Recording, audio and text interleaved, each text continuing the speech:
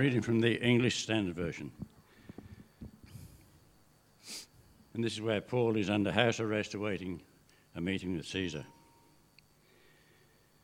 And when we came to Rome, Paul was allowed to stay by himself with the soldier who guarded him. After 3 days, he called together the local leaders of the Jews. And when they had gathered, he said to them, "Brothers, though I have done nothing against our people or customs of our fathers, yet I was delivered as a prisoner from Jerusalem into the hands of the Romans. When they had examined me, they wished to set me at liberty, because there was no reason for the death penalty in my case. But because the Jews objected, I was compelled to appeal to Caesar, though I had no charge to bring against my nation. For this reason, therefore, I have asked to see you and speak with you, since it is because of the hope of Israel that I am wearing this chain." And they said to him, "We have received no letters from Judea about you, and none of the brothers coming here have reported or spoken any evil about you. But we desire to hear from you what your views are. For with regard to this sect, we know that everywhere it is spoken against." When they had appointed a day for him, they came to him at his lodging in greater numbers. From morning till evening, he expounded to them, testifying to the kingdom of God and trying to convince them about Jesus, both from the law of Moses and from the prophets. And some were convinced by what he said, but others disbelieved. And disagreeing amongst themselves, they departed. After Paul had made one statement, the Holy Spirit was right in saying to your fathers through Isaiah the prophet, "Go to this people and say, you will indeed hear, but you will never understand. You will indeed see, but you will never perceive. For this people's heart had grown dull, and with their ears they can barely hear, and with their eyes they are closed, lest they should see with their eyes and hear with their ears and understand with what is heard and turn, I would heal them. Therefore let it be known to you that the salvation of God has been sent to the Gentiles, and they will listen." He lived there for 2 whole years at his own expense, and welcoming all that came to him, proclaiming the kingdom of God and teaching about the Lord Jesus Christ, who with all the boldness and without hindrance. So there you have it. We're at the end of Acts. Let's pray before we kick into this. Father, we want to thank you for your word and this part of your word that we've been journeying through for some time, the wonderful story of your mission going out through your people, those early believers obediently trusting you in these ways. And we pray for today as we reflect on this part of the story, the last 2 chapters. We pray that we would have clear minds, that you would give us open hearts, that we would allow your Spirit to speak to us and change us today, we pray. Amen. Okay, so some of you won't be surprised to hear that I grew up dreaming about living on the North Coast. And so uncle and aunt, they still live, and back then lived at Emerald Beach near Coffs Harbour. And I used to go up there on holidays as a young person. And my uncle, you won't believe this, he had an old burnt orange combi. What's going on? In case you don't know, I've got a bright orange combi sitting out there. It's not burnt orange. But anyway, he had a bed seat and an old deck chair where he could travel in the back of his old combi with his surfboards and his beautiful German shepherd, you know. And I'd stay with him. He'd take me surfing early in the morning till we were completely exhausted. And my dream was born.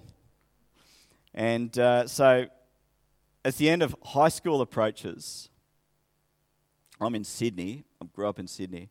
As the end of high school approaches, I write letters to caravan parks all up and down the coast asking for work. I got quite a few nice replies, but no luck, no work. It was 7 years later after, part-time work and study, and by this time Erica and I were married. I applied for teaching jobs all over the place. But when I landed one at Coffs Harbour, I remember literally jumping for joy in the little flat where we were living in Epping at the time. And I failed to mention that during that time I did buy myself an old combi. It was an ex-ambulance, and I bolted a bed seat in the back, and it just drilled holes in the floor like you did it back then, and that became my ticket to freedom whenever I managed a couple of days off or whatever. Anyway, there we are. Now, excited about finally being able to, pursue this dream, but I hadn't counted, of course, on the sadness as I drove away with Erica from our family and friends. And of course, you would all know, as you settle into the normal things of life, even the north coast of New South Wales loses some of its magic after a while. But look, the reality is we enjoyed a fantastic 7 years in Coffs Harbour and Emerald Beach there before God brought us back to Sydney. Now, look, I want you to think about a dream that you might have had. Maybe you still have. The hurdles that you might have faced or might still face in terms of, seeing this dream realised. And, was it eventually achieved, your dream? Will it be? Once it was or once it will be? What was it like? What do you think it's going to be like if it ever is achieved? Our dreams. I wonder what's in your mind right now. Why am I talking about dreams? I'm talking about dreams because Paul had a dream, didn't he? Paul's dream, the Apostle Paul, he dreamed for a long, long time to get to Rome. He was going to get to Rome. Now, unlike my dream that I've just described, Paul was motivated by his love for God and his desire to share the gospel. He wanted to get to Rome. He'd been to all these amazing cities, and we've been reading about this in Acts, haven't we? He'd been to Thessalonica. He'd been to cities like Corinth and Ephesus, where he spent that time. He'd been to Antioch, of course, and Jerusalem, all these really important, special, amazing cities. But Rome was the center of pretty much everything. That was the largest of all. That's where the Caesars could be found, the palaces, the temples, the baths, the famous aqueducts, the busy forum. It's all there in Rome. It was the center of political power. The emperor was there. All roads literally led to Rome. Whatever corner of the empire you came from, if you appealed to Caesar, this is where you ended up, Rome. Now, you might remember we've already noticed earlier Paul's mission strategy. Do you remember? He would go into the big cities to share the gospel because then as people would pass through, they would take that message out to the provinces. So he focused on the cities. We've already noticed that. Of course he's going to want to get to Rome. Now, the thing is, he's been going for a while, but up to now it hasn't happened, has it? Why hasn't it happened? Well, if we want some insight into that, we can check out just a couple of short notes that we find in his letter to the Roman believers. And we think he wrote this letter from Corinth during his third missionary journey when he was heading back from Ephesus to Jerusalem. And so he wrote this. Look, in Romans chapter 1, verse 10, in the second half of it, that's Paul having his dream. We got a photo of him. So Romans chapter 1, verse 10, he writes to them this. He says, I pray now, at last by God's will, the way may be opened for me to come to you. So we get some insight into his hope and his heart. In verse 13 there in chapter 1 of Romans, he says, I don't want you to be unaware, brothers and sisters, that I planned many times to come to you, but have been prevented from doing so until now. Did I put these verses up on slides? Okay. You just have to listen to me. The reason he hasn't got to them. So why hasn't he got to them? Why has he been prevented? Well, we get some insight in Romans 15. So in verses 20 to 22, he explains how the reason is he's been committed to sharing the gospel where Christ wasn't known. So somehow the gospel has already made it to Rome, presumably. But he says here in Romans 15:23, he says, there is no more place for me to work in these regions. And so he's planning to make his way to Spain, and on his way he wants to visit them in Rome. And he's letting them know, I'm going to get there. I reckon, I hope, I plan, God willing, I'm going to get there. I'm going to come and visit. But first, of course, you remember as he wrote this letter, he was on his way, he was taking the offering to Jerusalem, and we know what happened there, don't we? He kind of got delayed a bit. And that was last week, do you remember? He was arrested in Jerusalem, and there were those 5 trials, and all of that happened. But then he appeals to Caesar, and now he's on his way. And that's where we pick up the story in chapters 27 and 28. And we're going to follow this map through a little bit. If you know how this story goes, if you've read those last 2 chapters of Acts, you know it was kind of not smooth sailing, you could say. One of the great things about Acts is the stories, isn't it? So I'm actually going to review this trip. Let's do this now. Let's go on this journey with Paul. And we've got our little map here over there where the arrow is. That's where he starts. And so you've got this centurion named Julius who takes Paul, some other prisoners, and they go on a ship, it says, from Andromitium. So that's up there. So that's where the ship came from, and it's going to travel up the coast of Asia. And the first stop is Sidon. And that's where the centurion lets Paul go and spend some time with some friends who get to look after him. And then it goes around Cyprus, and it passes Cilicia and Pamphylia to arrive at a place called Myra. There it is. That's where they get to. Now, when they get to Myra, they get on board a different ship from Alexandria, which is down there. Presumably, this is a bigger ship able to make the big trip. So they hop on there, but the winds are against them, we read, and so they force down around Crete, and they end up at a place called Fair Havens. There it is. So they end up there. Now the problem with Fair Havens, and they're worried about this, is the harbour isn't good to winter in, and they're getting close to the time when it's dangerous to keep sailing. And so Paul, the Apostle Paul, he warns them. He says, we shouldn't keep going, right? Tells the centurion. But the centurion takes the advice of the pilot and the owner of the ship, and the majority they want to get on because this port isn't a really good place for wintering in. They want to go to this better harbour just a bit further along the coast. Now, it's true that by this time Paul has made maybe 11 different voyages on different parts of the Mediterranean. But he's not a sailor, and so it's hard to blame the centurion for listening to others. So there they are, and it tells us a gentle south wind came up, and so they see their opportunity, so they make a go for it. This next port, they're going to head for it. But of course, as soon as they kind of get going, we learn these hurricane winds come down, and they can't fight them, and so they give in to them. They're worried about it. They secure the lifeboat. They're putting ropes under the ship so it doesn't. They're worried about running into the sandbars of Syrtis, and there's one indication of where that might be. They're throwing cargo overboard. They don't see sun or stars for many days. They go without food. Things aren't looking good. Now, at this point, our friend Paul, he tells them that they should have taken his advice and stayed at Fair Havens. I always love this bit. Thanks, Paul. Told you so. That kind of.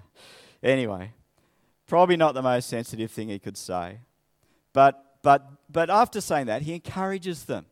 Do you remember? Just going to read chapter 27, verses 22 to 26. He says, "But now I urge you to keep up your courage, because not one of you will be lost, only the ship will be destroyed. Last night an angel of the God to whom I belong and whom I serve stood beside me, and he said, 'Do not be afraid, Paul. You must stand trial before Caesar. And God has graciously given you the lives of all who sail with you. So keep up your courage, men, for I have faith in God that it will happen just as he told me. Nevertheless, we must run aground on some island.'" So there it is. Well, on the 14th night of all this, the sailors sense that they're approaching land. So, they're scared of running aground, so they drop anchors and pray for daylight. You've got the sailors. This is when the sailors try to escape in the lifeboat, but Paul tells the centurion. So the soldiers cut the ropes to the lifeboat and let it loose. Now it's just before dawn, and Paul urges all those present to eat something. He says you're going to need it to survive. And he reassures them, all 276 of them on board. He says, "Not one of you will lose a single hair from his head." Verse 34b. Hair, I don't know. Okay. When daylight comes, right, they look out, what do they see? They see a sandy beach. Now, they don't recognise it, but this is their chance. So they cut the anchors loose and they make for shore. Right, the problem is they get stuck on a sandbar before they get there. The bow's stuck, the ship's breaking up. The soldiers plan to kill the prisoners so that they don't escape. The centurion wants to protect Paul, so he stops them from doing that.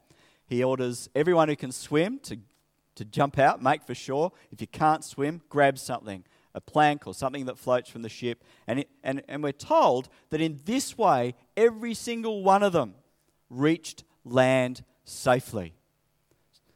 So there they are. This takes us to the end of chapter 27, right? Now, beginning of chapter 28, once they're ashore, they work out that they're at Malta. Have we got that one? Malta, there it is, where the arrow is. The island of Malta, all the way across there. And it says the islanders show them unusual kindness. So that's nice, but it's cold and it's raining, so they build a fire. And Paul, this bit, he gets a handful of brushwood to chuck on the fire, but a snake is driven out by the heat and bites him. They all expect he's going to die, but he doesn't. He goes on to heal a lot of them. And and then when they get to this time to leave, the islanders are kind of honouring them, give them everything they need. Now their ship's all smashed up, so they hop on another ship from Alexandria, which had been wintering there. And after a couple of stops, they arrive at a place called Puteoli, up there, getting pretty close to Rome. They stay a week there before they're going to just head overland to Rome. Now, some brothers and sisters from Rome hear that Paul's on the way, so they head out. And it's something like 80 to 90 kilometres they travel to meet up with him and travel that last leg of the journey with him. And yet we can only imagine, can't we, the emotions that Paul might have experienced as he finally met these first residents, brothers and sisters, from the city of his dreams. And in verse 15b it says, Paul thanked God and was encouraged. And finally then, they arrive in Rome, and Paul is allowed to live by himself with just a soldier to guard him. We read about that in verse 16. We come then to the final chapter, of the final half of the final chapter. in Acts, and that's where we picked up our reading just a bit earlier. And there we see Paul following his usual pattern of first taking his message to the Jews. He tells the Jewish people about Jesus, tries to persuade them. We're told some of them are convinced, but others aren't. Others aren't. Paul quotes from Isaiah there to say that their hardness of heart had been foretold. God knew this was going to happen. And that's why God's salvation has been sent to everyone else. And they will listen, says verse 28. And then Luke closes Acts. This is the end of this Acts story with these words in chapter 28, verses 30 to 31. If we just read them again, it says, "For 2 whole years Paul stayed there in his own rented house and welcomed all who came to see him. He proclaimed the kingdom of God, and he taught about the Lord Jesus Christ with all boldness and without hindrance." Mission accomplished. Mission accomplished. Okay. Pretty good story, hey? Yeah. All I've got for you now, a little bit like last week, I've got 5 reflections. So we are on a journey. We are the people of God amongst other people of God that are part of this community up here in Lismore, right? We are seeking, and we've made a real point of this year, haven't we? We are seeking to grow into being and making disciples. We want to grow more and more into that. Being people who love and follow Jesus and who lead others and help others to discover and grow in faith in Christ. That's our heart. As we're on this journey, here are 5 reflections that have, I think, implications for us. You probably have your own reflections, but I get to preach, so you get to hear mine. Okay, the first one is this. Obedience sometimes brings troubles. That's pretty obvious from this story, isn't it? But I point it out because I reckon sometimes I think we assume that if we're kind of super obedient or do our best to do what God wants us to do, then He's going to make sure everything works out nicely for us. I think sometimes we kind of fall for that one. And, the flip side of that, of course, is that then if life is a struggle, we're left wondering, what have I done wrong? Or where's God gone? This kind of deal. Now, other parts of Scripture address this question probably more directly, and I'm not going to spend a lot of time on it now, except to say, let's notice that Paul here experiences all kinds of troubles precisely because of his desire to be obedient. The opposition from people, even the forces of nature kind of seems like they come against him at times as he's seeking to be obedient to God. And it's all completely out of his control. Now, reflection for us, even as we really do seek in our heart of hearts to grow into trusting God more, wanting to be His people, wanting to join Him in seeing people come to faith, guess what? We can expect troubles. Right? Not always. And God is a God of blessing. But troubles are going to come as we follow in the way of the suffering servant, right? Who went to the cross.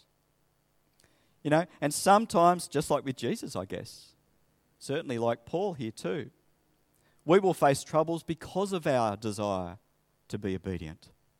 It's going to happen. And if we don't expect it, our faith is going to be on shaky ground, isn't it, when the troubles do come along? We're going to be wondering where God's gone. We're going to be wondering what have I done wrong? Right? Obedience sometimes brings troubles. Okay, that's one reflection. Second one is this. Okay. God's sovereignty doesn't remove human responsibility. You got that? It's one of those things that comes up a lot, doesn't it? And it can kind of mix us up a bit. And we can find it difficult working this one out at times. But I think I've got a really good example here in Paul's life to remind us that God's sovereignty, and He is sovereign, it doesn't remove our responsibility. So, think about Paul's situation here. God had promised Paul that he would testify to him in Rome, hadn't he? He promised that to Paul. At least twice we see that. Once when he was in prison in Jerusalem. Go back to chapter 23, verse 11. Have a look. Again, when the angel appeared to him during the storm at sea, in chapter 27, verses 23, 24 there, God had promised Paul. But Paul didn't just then sit back and passively wait, did he, for God to fulfill what he promised would happen. Paul did things in the midst of it all. So, examples would be that he warned against the risk of continuing to sail during the winter weather. Right? If he just thought, oh, God's going to get me there, why would he have bothered warning them? When the soldiers were going to escape, he took action. When the sailors were going to take off, he took action so that they'd be stopped. He did things like encourage everyone to eat, to be ready for He even said things like, unless the soldiers stay with the ship, you cannot be saved. And this is intriguing, isn't it? Because he said this given that God had already told him everyone would be saved. How's that work? I don't know. It's kind of difficult to explain, isn't it? But what we get here is a really clear picture of what it looks like in terms of how this stuff works itself out. Somehow God's sovereignty and human responsibility are not mutually exclusive. Such is the wonder of God and the sovereign way that he works in and through his people and his world. And when we look at Paul in all of this, can we not help but be impressed by his depth of faith, his trust in the promises of God, hand in hand with his willingness to act? Do you see? It's not all explained for us here, but we can see it. We can see it. Paul was a man of faith, but with his feet on the ground. We should be like that. We should be like that. You all know that story, don't you? I'm pretty bad at telling stories like this, but I'm going to have a crack because it's an obvious one to tell at a time like this. And you can tell it different ways, of course, but because of our context here, you've got a man in a flood. You know the story? You know where I'm going? So the flood comes. What's he do? Hops up on the roof, yeah. And then a guy comes along on a rowboat, says, hop in, I'll save you, I'll take you to safety. What's the guy say? Yeah, I'm right. God promises in his word, doesn't he? That he'll save those who trust in his word. Don't worry, I'll wait for God to save me. And so the guy in the rowboat, off he goes. I hardly need to finish the story, do I? I'm going to, though. So the waters rise, it's halfway up the house, and then a guy in a motorboat comes along and says, come on, hop in, I'll take you to safety. And the man on the roof cries out and says, hey, I'm a man of faith. God says in his word that those who trust in his word, he'll save them. I'm going to wait for God to save me. And so the guy in the motorboat, off he goes. The water rises to the top of the house. He's there on the roof. I'm sorry if this is a bit traumatic for some of you. But anyway, helicopter comes along this time, letting the rope down. Come on, grab it. I'm going to take you to safety. And the man, I'm a man of faith. God says in his word that he'll save those that trust in his word. I'm going to wait for God to save me. And so the helicopter, off it goes. The flood rises. The man drowns. He gets to heaven. He asks God in heaven, what happened? God says, I don't know. I sent 2 boats and a helicopter. You know the story, right? It's a bit silly, but it makes the point, doesn't it? Paul wouldn't make that mistake, would he? Neither should we. Neither should we. And probably a key example that comes to my mind is when we think about sharing faith with people, our desire to see people come to faith. We know that people will only come to faith if God gets involved, if he touches their hearts and transforms them. We know that. But does that mean we're not going to want to partner with God in that? That we're not going to seek to have our eyes open to what God is doing around us and to open our mouths to share the message and to live our lives and act in ways that are going to witness to Jesus to others? Of course we're going to want to do that. Okay, God's sovereignty. It doesn't remove human responsibility. Okay. So that's the second reflection.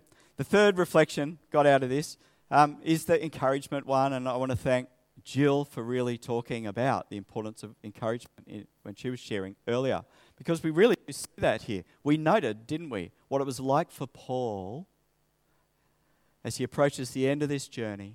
He's still got this 80 or 90 kilometres to go, and those brothers and sisters, for no practical reason, bother.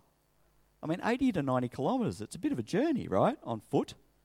And so they come out to meet him, right? No practical reason, but it made all the difference to Paul, didn't it? It says he thanked God and he took courage. He thanked God and he took courage just because they bothered to come and meet him. And look, I just want to remind us all, I think this should remind us all of the importance of being encouragers, as we've already heard this morning. And, you know, I think this speaks, for example, here's just an example to why we gather at a time like this on a Sunday morning or in our growth groups or whatever it is. You know, they say, people today, you would have heard this one, haven't you? That if someone comes to church at least once a month, they think they're like a regular attender, that kind of deal, you know. It's so easy, isn't it, for these times together to fall down our list of priorities in life, you know, because we're busy. And so often it seems pointless just to kind of add to that busyness and get even tighter, you know. And all of that's true. But I think what we're forgetting, sometimes at least, is the effect on others.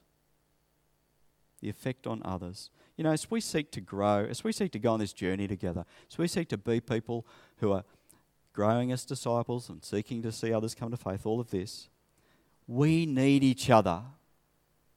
We need each other. And you know, never underestimate the power and the value of just turning up. Of just turning up. Of being there for each other. Encouraging each other. And the discouragement when we don't. Right? Now, that's not to say we should be legalistic about this. No way. I mean, life does happen, right? It does happen. We're not going to be legalistic about this. But let's not forget the importance of this kind of encouragement. Right? Encouragement. Okay. Encouragement matters. The fourth reflection here was around the different responses to the gospel. We have seen this all through Acts, haven't we? The different responses to the gospel as Paul goes about his mission. You know, there is a sadness, isn't there, at the Jewish failure to respond. And it's really easy to see that in Paul's ministry. All through Acts. His people, his own people. And here again in Rome, it isn't hard to imagine Paul's disappointment. It's almost like, you know, he's hoping that this time, you know, he'll get this response. But then there's that quote from Isaiah 6 which says, you know, it was foretold this was going to happen. It's all in God's hands. Right now, and in fact, did you realize Jesus quoted that same passage from Isaiah chapter 6 after telling the parable of, the sower, the soils in Luke 8, which is all about how not everyone will really respond to the gospel.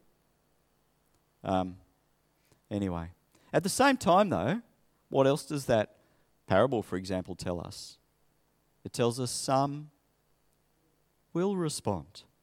Some will. And even in the case of the Jews, remember when Paul went to Jerusalem and James was saying how thousands of Jews have come to faith.